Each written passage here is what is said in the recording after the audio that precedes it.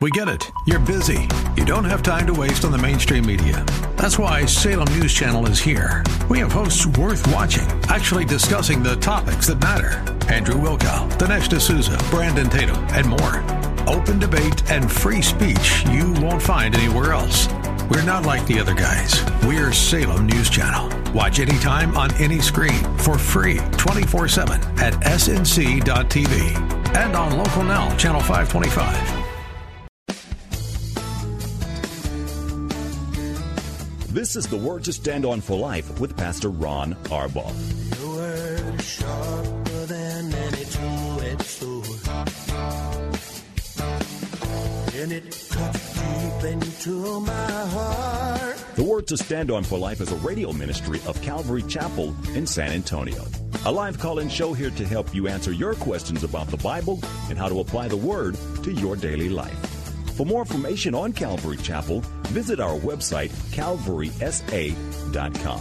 Get your Bible questions ready and call in now to 210-340-9585. It's The Word to Stand On for Life with Pastor Ron Arbaugh.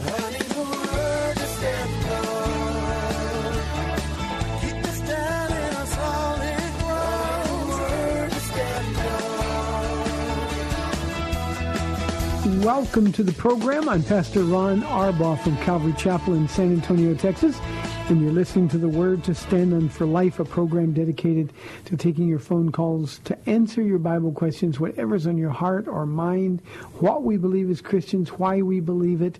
Maybe you've got questions about passages in the Scripture. We'll do the best that we can to answer. All you need to do is dial 210-340-9585. That's 340-9585. You can also call toll-free at 877-630-KSLR. Numerically, that's 630-5757. You can email questions by emailing questions at calvarysa.com. You can also use our free Calvary Chapel mobile app. If you're driving in your car, the safest way to call is use the free KSLR mobile app using the hands-free feature. One button, call now, and you'll be connected directly to our studio producer. Because it's Wednesday, we've got our Old Testament Bible study tonight here at 7 o'clock. And then, of course, tomorrow Paula will be live in studio with me. Our first 8-day edition since we've gotten out of the hospital and are home from surgery. So Paula will probably have a whole bunch to say, and she will be with me tomorrow. Ladies, it's a day that we set aside especially, not exclusively, but especially for you. And if she can encourage you, or if you have any questions at all, feel free to call. We would love to hear from you. One more time, 340-9585. Let me get right to some questions that have been sent in. We've had some good ones. Here's a question from our mobile app that came in anonymously that deals with the question that we took yesterday. He or she said, you just said that you believe there's a time coming soon that God will stop sin immediately, judging it right there. You speaking of the millennial reign. Yeah, generally, Anonymous, I'm speaking of the millennial reign, but even before that, you can read about it on the Mount of Olives, the Olivet Discourse, Revelation chapter 19, when Jesus comes back, sets his feet on the Mount of Olives, and destroys his enemies. With a word, he destroys all of his enemies. Then the great supper of the Lord will happen when the birds will come to clean up the earth, those who were destroyed by Jesus. And that's when a total ceasing of sin will happen immediately. It will continue, of course, through the millennial reign. And when people sin in the millennial reign, and believe it or not, they will, the justice will be swift, and it will be sure, and it will be perfect. So that's exactly what I was talking about, Anonymous. From the time Jesus comes back in Revelation 19, all the way through the millennial reign, that's when Jesus will deal with sin completely. You know, one of the things, and we'll get to a phone call in just 1 second, Ron, if you can hold on. One of the things that we think sometimes, because there's so much teaching on grace, and we should be teaching a lot about grace, but I think grace is misrepresented like it costs nothing. And sometimes I think that we believe God is going to overlook our sin. He didn't overlook our sin. He took it himself and was judged with the full wrath of God poured out on him for our sin, that we could be just, that we could be made perfect in righteousness. So nobody ever gets away with anything, and we get too casual with our sin, like, well, God understands it, and that is a misunderstanding. Jesus, through the prophet, says that the grace of God has appeared, the New Testament prophet, the grace of God that brings salvation has appeared to all men. This is his letter to Titus, Paul's letter to Titus. The grace of God, teaches us to say no to ungodliness and to live self-controlled, upright lives in this present age. It's very important we understand, have a good theology regarding sin. Sin offends God. Sin breaks God's heart. Sin puts us in danger. And sin, that we might be without sin, costs God everything. So we've got to understand that theology of sin.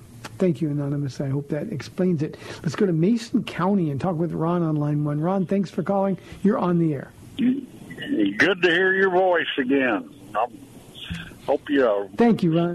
speedy recovery, and you get back running 100 as quick as you can. Hey, I've got Thanks. I'm driving here, and I don't have the exact scripture. I think it's in 2 Peter. It's right after he's talking about 1,000 or 1 day is like 1,000 years. He said it's God's will that all repent and come to Him. Can I extend that scripture and say it's God's will that all people be healed by Him? Yeah, Ron, no, you can't. It says in 2 Peter chapter 3, verse 8, "Do not forget this one thing, dear friends, with the Lord a day is like 1,000 years, and 1,000 years are like a day. The Lord is not slow in keeping His promises. Some understand slowness. He's patient with you, not wanting anyone to perish, but wanting everyone to come to repentance." And then he goes on to describe the day of the Lord. That is always the day when Jesus sits His feet on the Mount of Olives. So, no, this passage has nothing to do with healing whatsoever. It is certainly not God's perfect will when He created everything with absolute perfection, that sin, disease, any of that would enter in the world. But the fact is, at the fall, all of those things did happen. And in fact, God warned us about those things through Adam and Eve. He said, the day you eat of the fruit of this forbidden tree, you will surely die. And that's when not only did Adam and Eve begin to die, but it's also when our world began to groan. Paul says in Romans chapter 1 that the whole earth is groaning, awaiting its resurrection, its cleansing. But it is the idea that it's God's will always to heal, or it's never God's will for us to be sick, is a fallacious idea. It is propagated by false teachers, mostly health and wealth teachers, prosperity teachers. And unfortunately, Ron, it's just not true. So, does that answer? Yes, sir. No, I Okay. think you went where I wanted you to go. So I appreciate that. I really Thank do. you, Ron. I always Very, very enjoy much. your comments. Thank you. Appreciate it. Appreciate your well wishes. Good to hear my voice again. Such as it is, I'm still dealing with my throat healing as a result of a tube being crammed down my throat. But good question. Let me go to another one while I'm going there. Let me just re-emphasize one more time. It's really important we understand and deal with this issue of sin and healing realistically. You know, we lean too often on well, God can heal, God can do anything. Yeah, but He chooses not to. We pray for healing continuously for people who are afflicted. We have a lady in our church who has been virtually at death's door a half dozen times. In the hospital so much, in the cancer ward in Houston, in the hospital so much. She suffered so much. And yet as we pray continually over and over, she continued to have recoveries that defied medical explanation.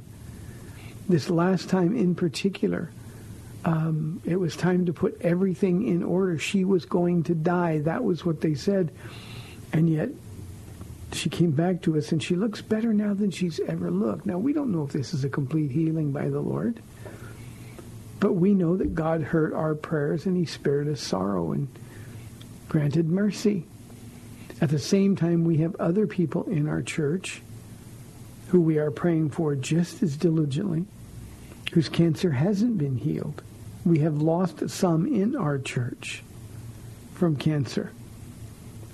So God answers some prayers. He doesn't answer others. What's the difference between yes and no? We don't know that.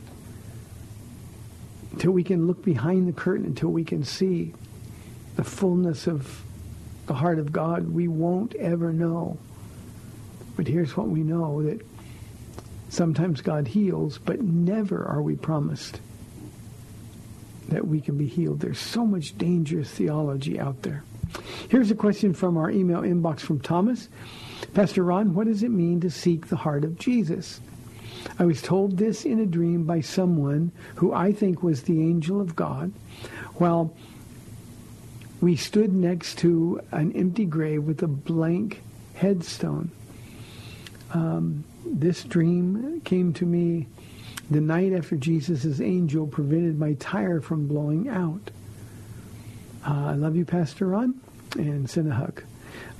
Thomas, these are really important things. Now, you said this came to you the night after you were prevented from your tire blowing out, and the implication here is that God saved your life. And I have my own experience. I've experienced angelic intervention from keeping Paula and me from going off a cliff in Bible college. No explanation for the reason. Our truck was going off the edge, off a cliff, and we're talking more than 1,000-foot drop, off a cliff in a storm, and suddenly, as it got right to the edge, it started turning counterclockwise and ended up with us right in the middle of the lane to go back down the hill, as though God was telling us, look, don't be silly, don't drive in this kind of a storm.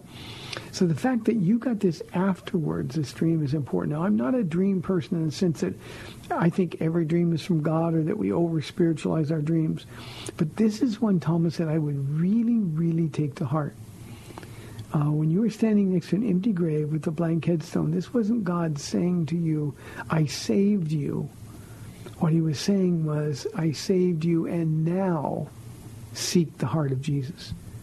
Now, if I were you, I would take that very seriously. To seek the heart of Jesus means to know who he is and to live what you learn. To seek the heart of Jesus means to take his advice. And when he said to be my disciple, you must deny yourself, pick up your cross daily and follow me. To seek the heart of Jesus means that you have to be a godly ambassador in your home, in your workplace. To seek the heart of Jesus means that you've got to love the people that he loves. And you've got to be in a place where you can be usable for his glory. It means that we have to say no to sin so that we can then say yes to righteousness. And I think, Thomas, this was the Lord, after having prevented your tire from blowing out, saying to you, here's the direction for your life. Now, anybody who's listened to this program for a length of time knows I don't go off on dreams. I don't speak for God. But when I first got your question today, I really believe that was the interpretation that the Lord gave me. So for whatever that's worth, test it against the Word of God. But it's almost like he saved you for a purpose, and that purpose would seem to imply that you need some correction. So it's something that you need to take very seriously. Examine your life. Examine your heart. Paul says, examine it daily to see that we're in the faith. And then, Thomas, you've heard me say this 1,000 times, just be with Jesus and love the people he loves. And love them so completely. And do it because he told you to seek the heart of Jesus. I think, I had a sense from the moment you sent this, I had the sense that this was a word, a very direct word for you from the Lord. So, Thomas, pray about it. Let me know what you think. Thanks a lot. 340-9585. Let's go to San Antonio and talk with Jimmy on line one. Jimmy, thanks for calling. You're on the air. Oh, I want to ask you about the scripture. It says 1 Timothy chapter 2, verses 12 to 14. Okay, hold on a minute. Let me get there.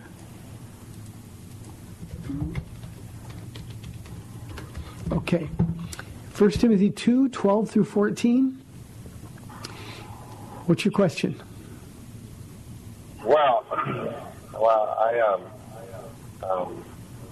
my question is, I know, I don't know what churches now, but there's two churches. So there's a church here in Calvary that has two women pastors. Yeah. And I told this. Yeah, one time they didn't have that. So I told a friend of mine to go to that church, and I used to go there. And I said, look, we're not supposed to have women pastors according to the Bible. And he told me, well, that was written when women were taught the gospel. I said, no, they can be teachers. They can be teachers of the church. They can teach the gospel, but they cannot teach. Jimmy, let me read the passage. Yeah, let me read the passage for our audience, and then we will. I'll talk about it. Paul says, "I do not permit a woman to teach or to have authority over a man. She must be silent. For Adam was formed first, then Eve, and Adam was not the one deceived. It was the woman who was deceived and became a sinner." Now, the idea here is very clearly. There's no way to argue.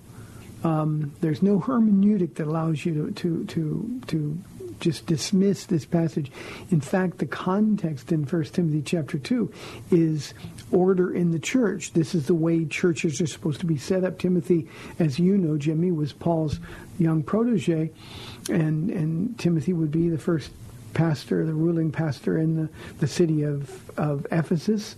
When Paul left, he would have a very important role in the early church. Paul, his mentor, would say to Timothy, here's the way things are supposed to be set up. Now, here's the problem. We have decided, after 2,000 years of church history, that it doesn't mean what it says it means. But it says exactly what it means. And we have just decided churches that have women for pastors, who, by the way, don't have pastors. Those are churches without pastors. Those are churches that are operating outside of the blessing and the will of God.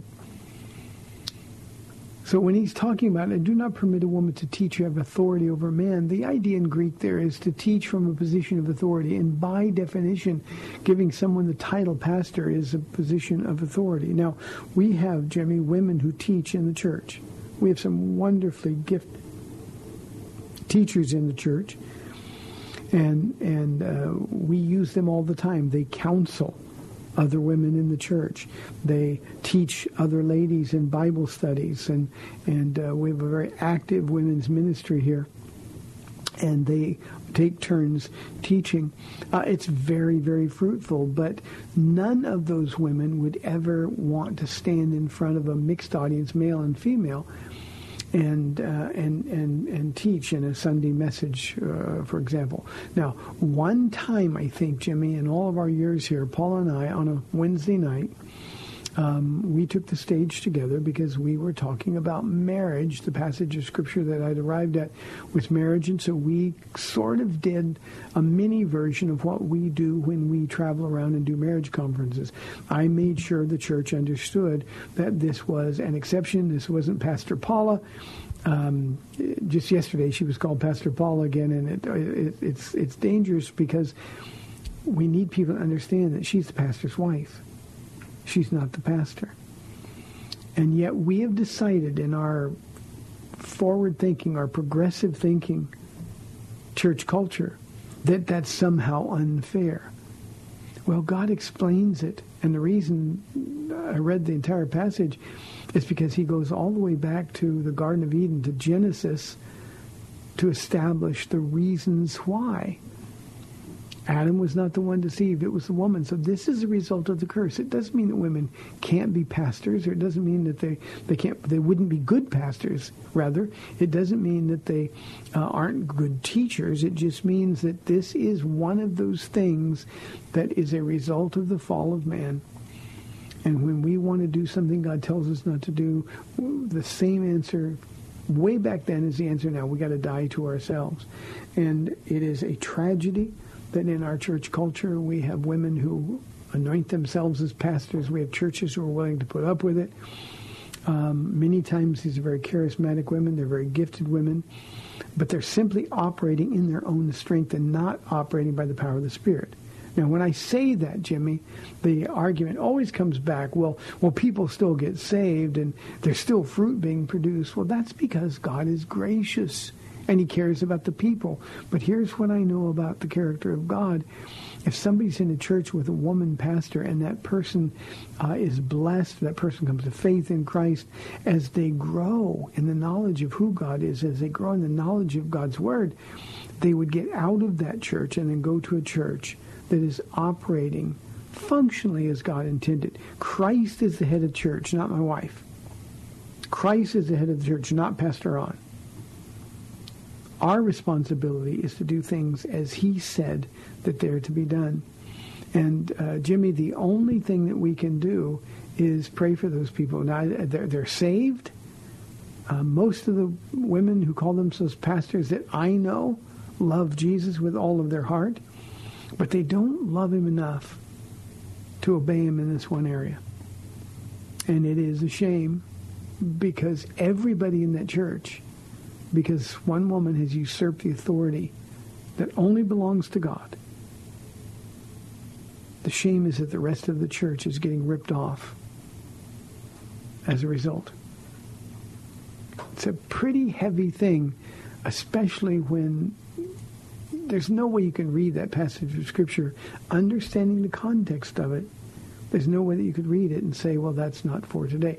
In 1 Corinthians, Jimmy, the Apostle Paul says that women should cover their heads and women should be silent in the church. There he was addressing a local situation.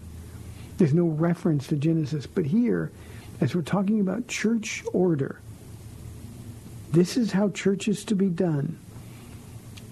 By going all the way back to Genesis to lay the foundation, he's laying down a rule that's never going to change. And that matters a great deal. And anyone, any church, no matter how much they love God, they are functioning well below the blessings that Jesus wants for them. So, Jimmy, thank you very, very much. Let's go to... line 2 is gone. Anonymous, if you're still listening, we've got a few minutes left in this half. You can call back or we'll get you at the top of the break. 340-9585 for your live calls and questions. Here is a question from our email inbox from Rich. In Malachi chapter 3, verses 8 through 10, we read that God says to try him or test him in regards to the giving of tithes and offerings. What exactly does this mean? Well, Malachi, you remember, Malachi is the last book of the Old Testament, and there's going to be 400 years when God is silent. Now, I point that out because evidently they didn't do this. Malachi, as are the other minor prophets, are letters of correction.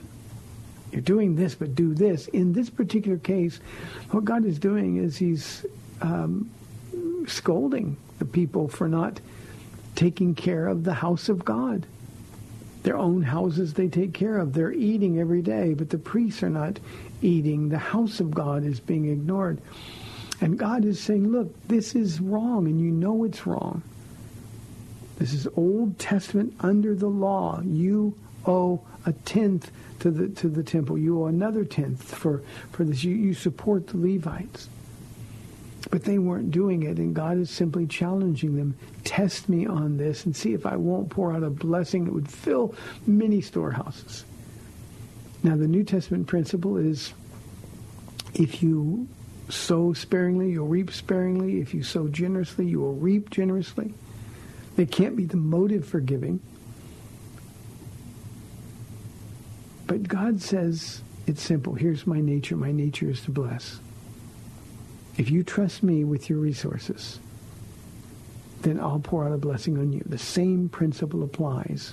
Now, we're not under the law of the tithe.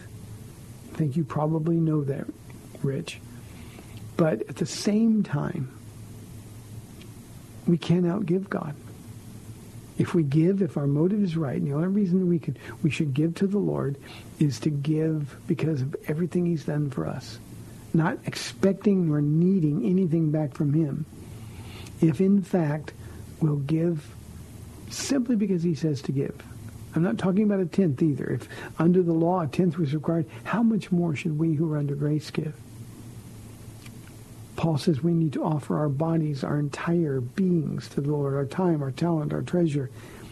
The man or the woman who does that will find out that God provides abundantly more than we can ask or imagine. So that's what's happening in the book of Malachi. The people aren't doing their responsibility under the law to support the house of God nor the priests of God. And God is simply saying, look, let's have a change of focus. You do this. Test me on this and see what happens. And the result would have been, as God promised, a blessing that would be innumerable. For us, we've already received the blessing, so we should give abundantly beyond that 10%. Rich, thanks for the question. We've got 30 minutes left in today's program, 340-9585. That's 340-9585. You're listening to The Word to Stand On for Life. We'll be back in 2 minutes.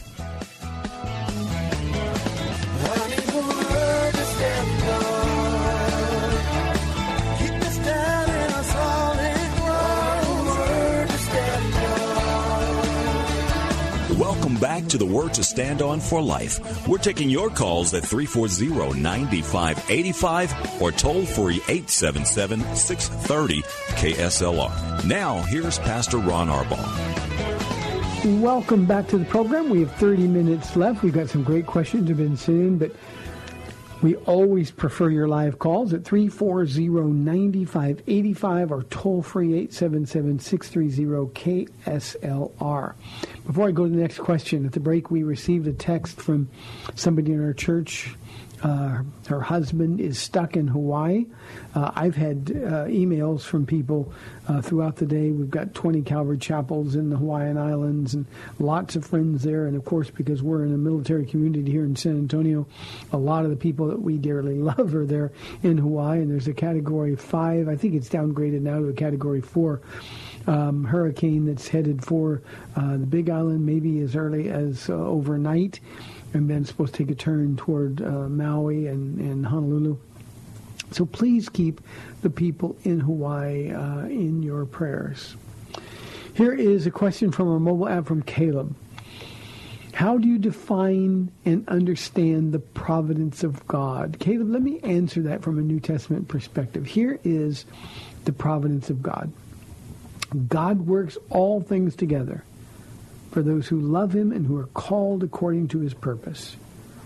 That's the providence of God. Now, let me share why I started with that. Too often, we look at the providence of God or the sovereignty of God as though we are puppets who have no say-so in the matter, no partnership with God in the things that happen on this earth. And so we become spectators of that providence instead of beneficiaries of that providence. And what we need to understand in terms of the providence, or I use the term sovereignty more often, of God, is that as Christian, it's our responsibility to run right in the middle of that providence.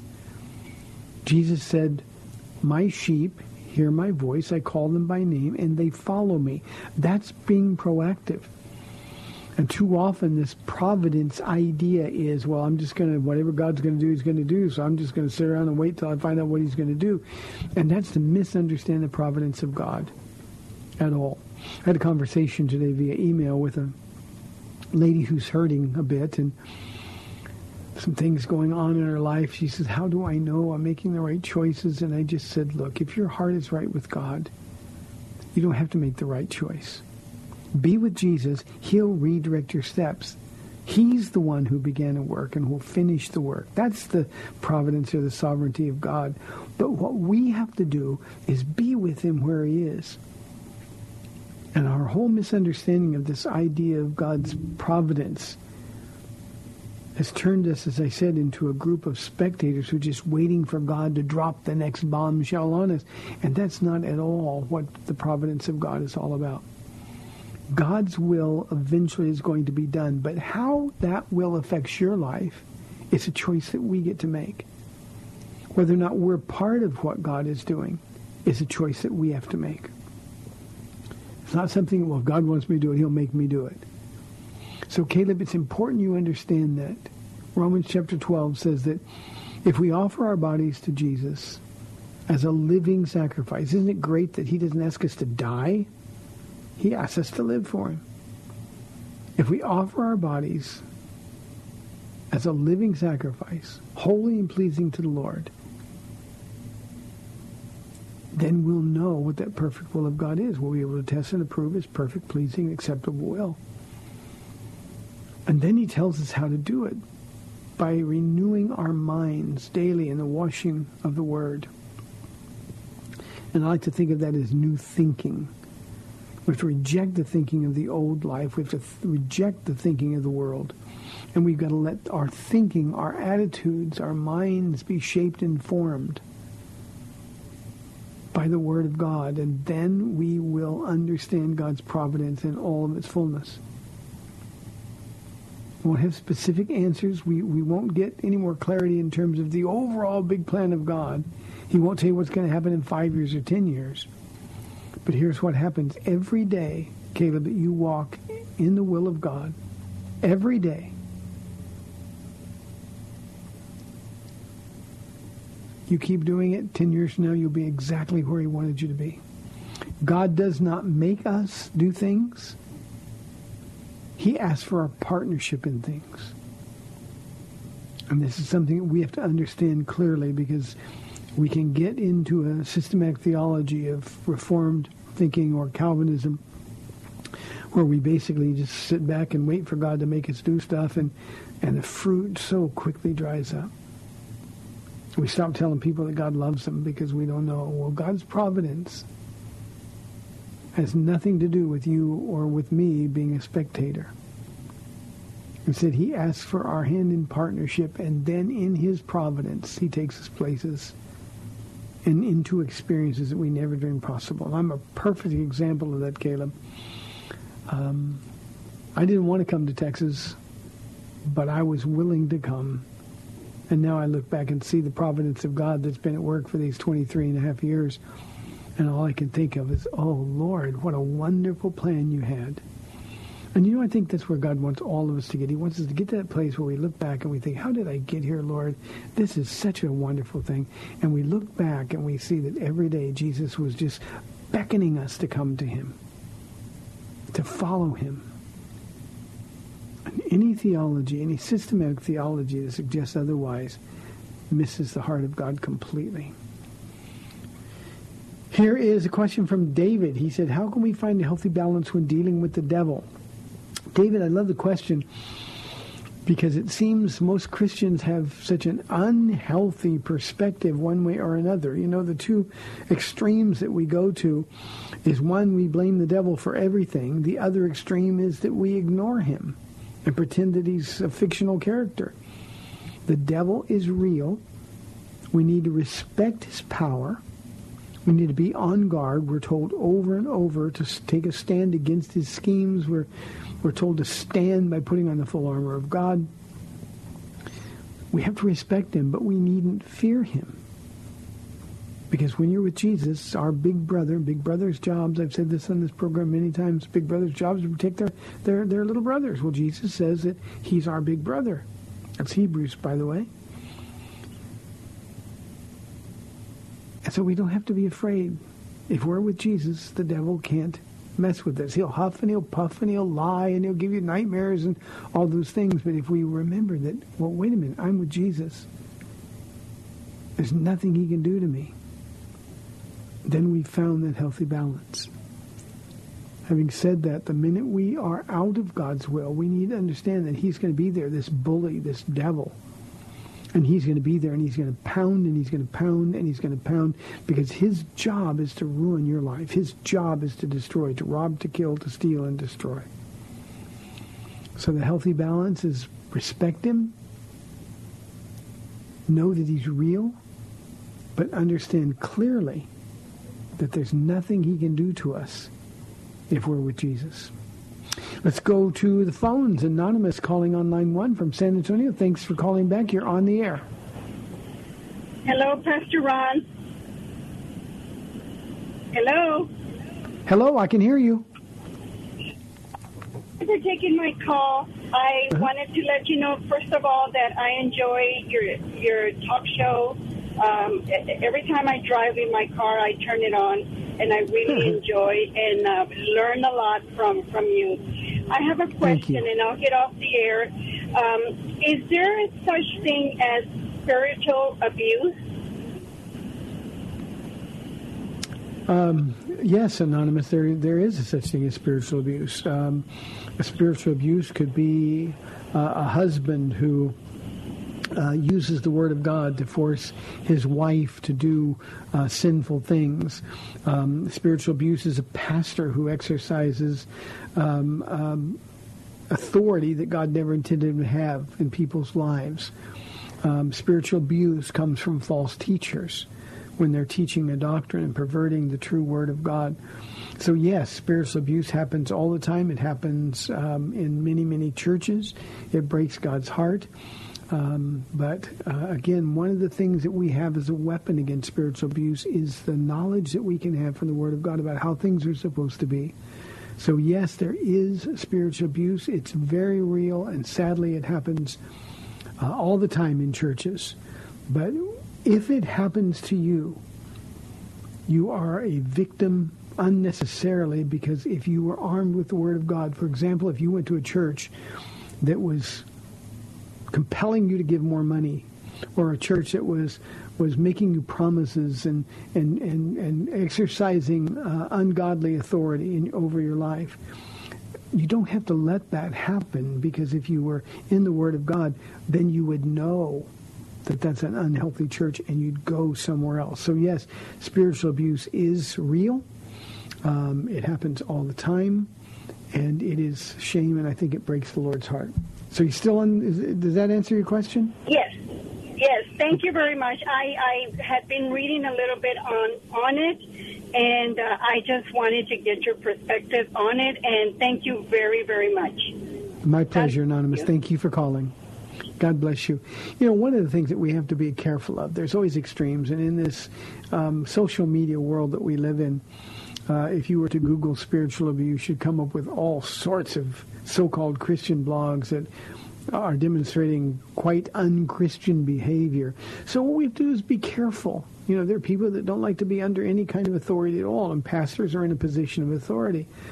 I have to be able to stand before my church, and with the heart of Jesus, I have to be able to say that I've not exercised any level of authority over people in our church that is ungodly or unbiblical.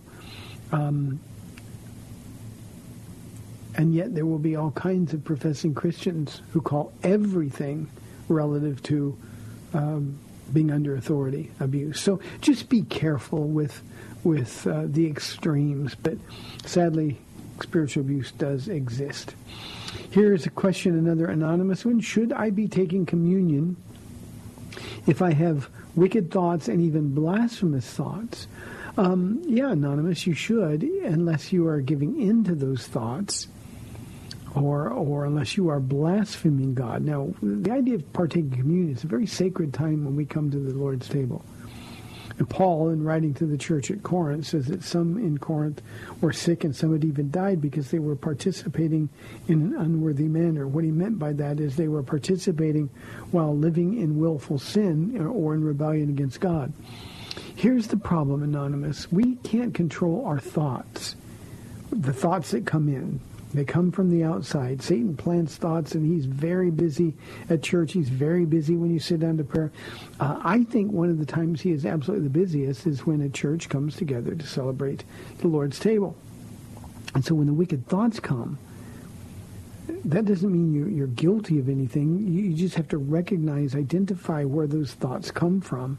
Take those thoughts captive, Paul says, and make them obedient to Christ.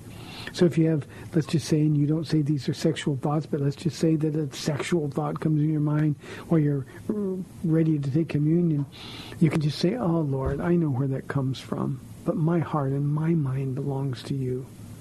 That's how we take control or take that thought captive. The blasphemous thoughts, I don't know for sure what you mean by that, but remember, the enemy is always blaspheming God. So unless those thoughts are controlling you, then of course you should come to the table. And in fact, the bread and the cup are the answer for those thoughts. They represent the authority that we have given to us by our Lord, by his sacrifice, to deal with these thoughts. So there's no sin in having the thoughts. The sin would be giving in to the thoughts. And if instead, and Anonymous, I hope this really comforts you, when you have wicked thoughts and you take them captive and make them obedient to Christ and continue to serve the Lord, then I think that is when Jesus is the most pleased with you. That's what it is to fight in the Spirit. So yes, you should be taking communion. If you are giving in to any of those thoughts, it would be different. But even then, the beauty of grace is that you can say, Jesus, I'm so sorry. Please forgive me for what I've done.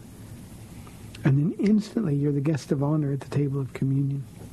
So I hope that helps answer your question. That's a really important one. One of the things that I do every Communion Sunday, which is for us at Calvary Chapel, it's the first Sunday of every month. I let everybody know that you may not be qualified to come to the table of communion now, but simply by saying and meaning, it can't just be lip service, but meaning, I'm so sorry, God, forgive me. I messed up. I don't want to do that anymore. Then you quickly become the guest of honor at the table, and how special that makes us feel. You know, every time, and every time is an exaggeration, but many, many times when I'm partaking of communion, I feel like Mephibosheth, a man who's been dropped, a man who's been crippled by life, and yet a man who's invited to take the seat of honor at the king's table every day for the rest of his life.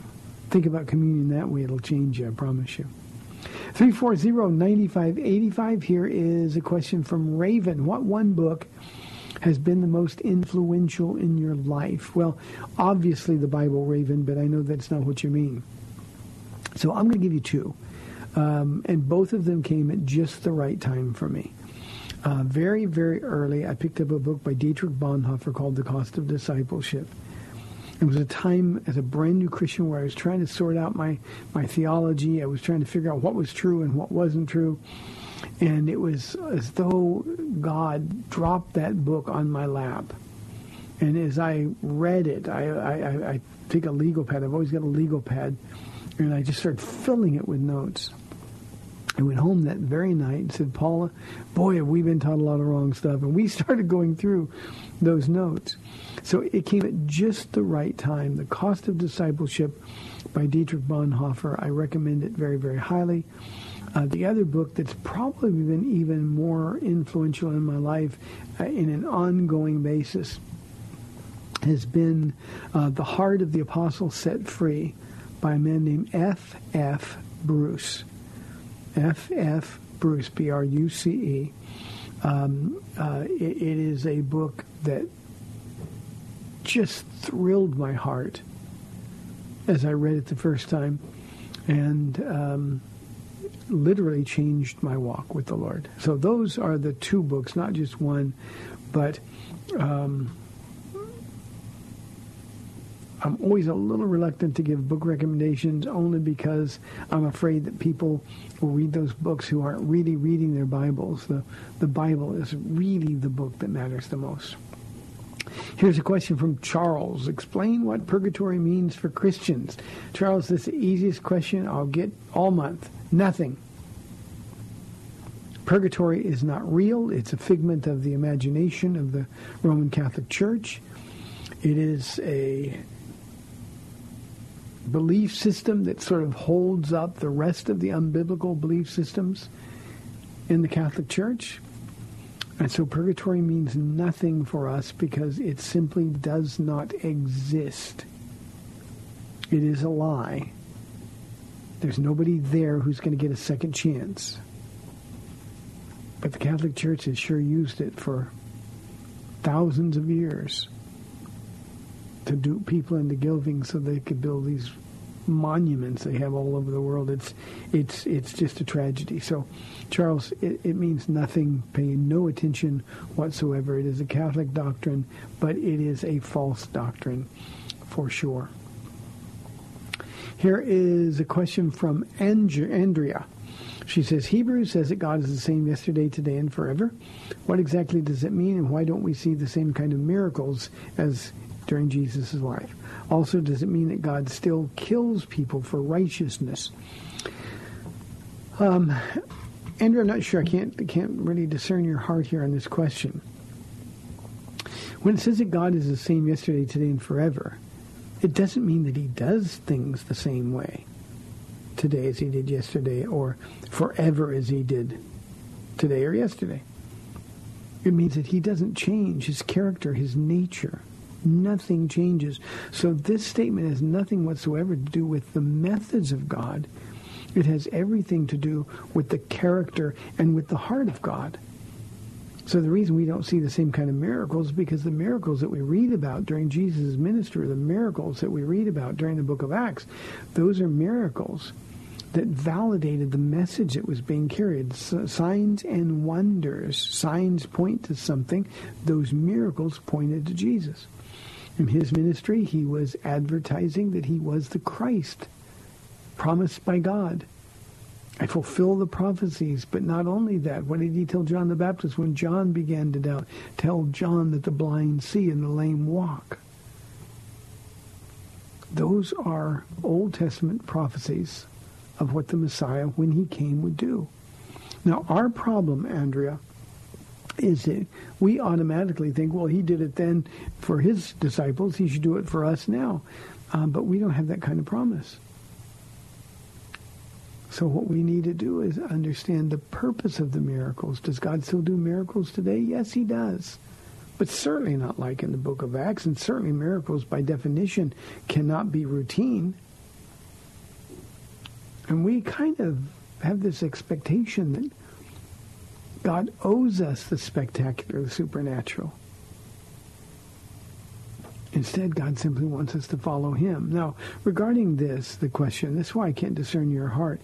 Does it mean that God still kills people for righteousness? The answer is yes. There are people who sin unto death. But more to the point, there's a time coming. I talked about the very opening of the program today. There's a time coming when Jesus is going to destroy all on this earth who reject him with a single word. Just with a word, he's going to destroy them. Why? Because then it's time for judgment. Every time God killed people in the Old Testament, it was a judgment of God, a deserved, just judgment of God. He doesn't kill arbitrarily. He kills because we deserve it. The wages of sin is death. And when God judges, it's because we deserve it. And on that day of judgment, every knee will bow, every tongue confess that Jesus Christ is Lord. He will be completely, totally vindicated. And when we bow and when we confess Jesus is Lord to the glory of God the Father, we will in fact pronounce that is in his judgment, even when it's his judgment of us, he's perfectly just. So God doesn't arbitrarily kill. God simply judges, and the wages of sin is death. I think we have time for one more question. This one comes from, I've got 3 minutes. Alex, he said, if we go directly into the presence of God when we die, why do unbelievers have to wait to go to hell until after the millennial reign? Alex, the reason that they have to wait is because the lake of fire has not been created yet.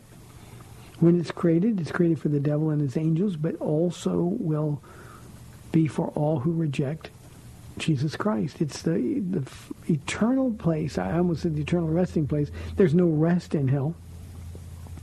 Until that time, because that happens at the end of the millennium.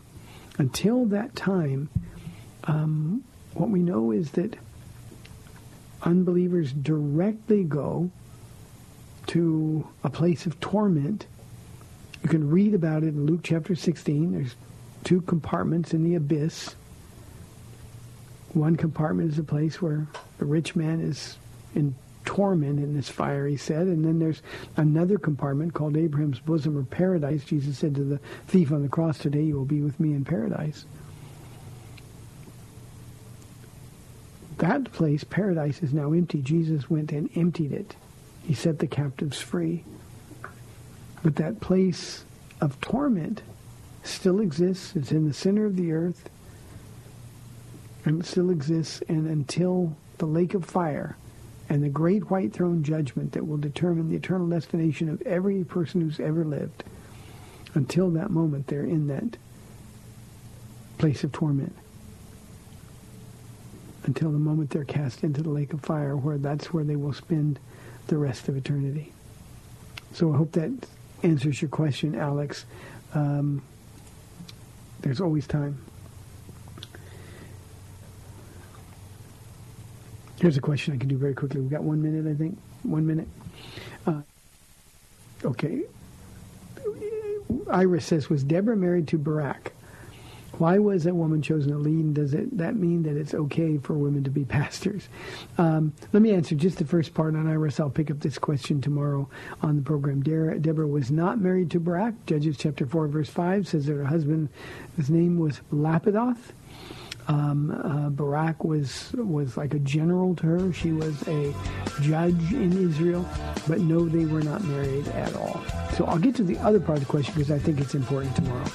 Thanks for tuning in today. You've been listening to The Word to Stand On for Life. Remember, tomorrow on the program on AM 630 The Word, Paula will be live in studio on the date day edition of the program. I can't wait to hear what she has to say. May the Lord bless you and keep you.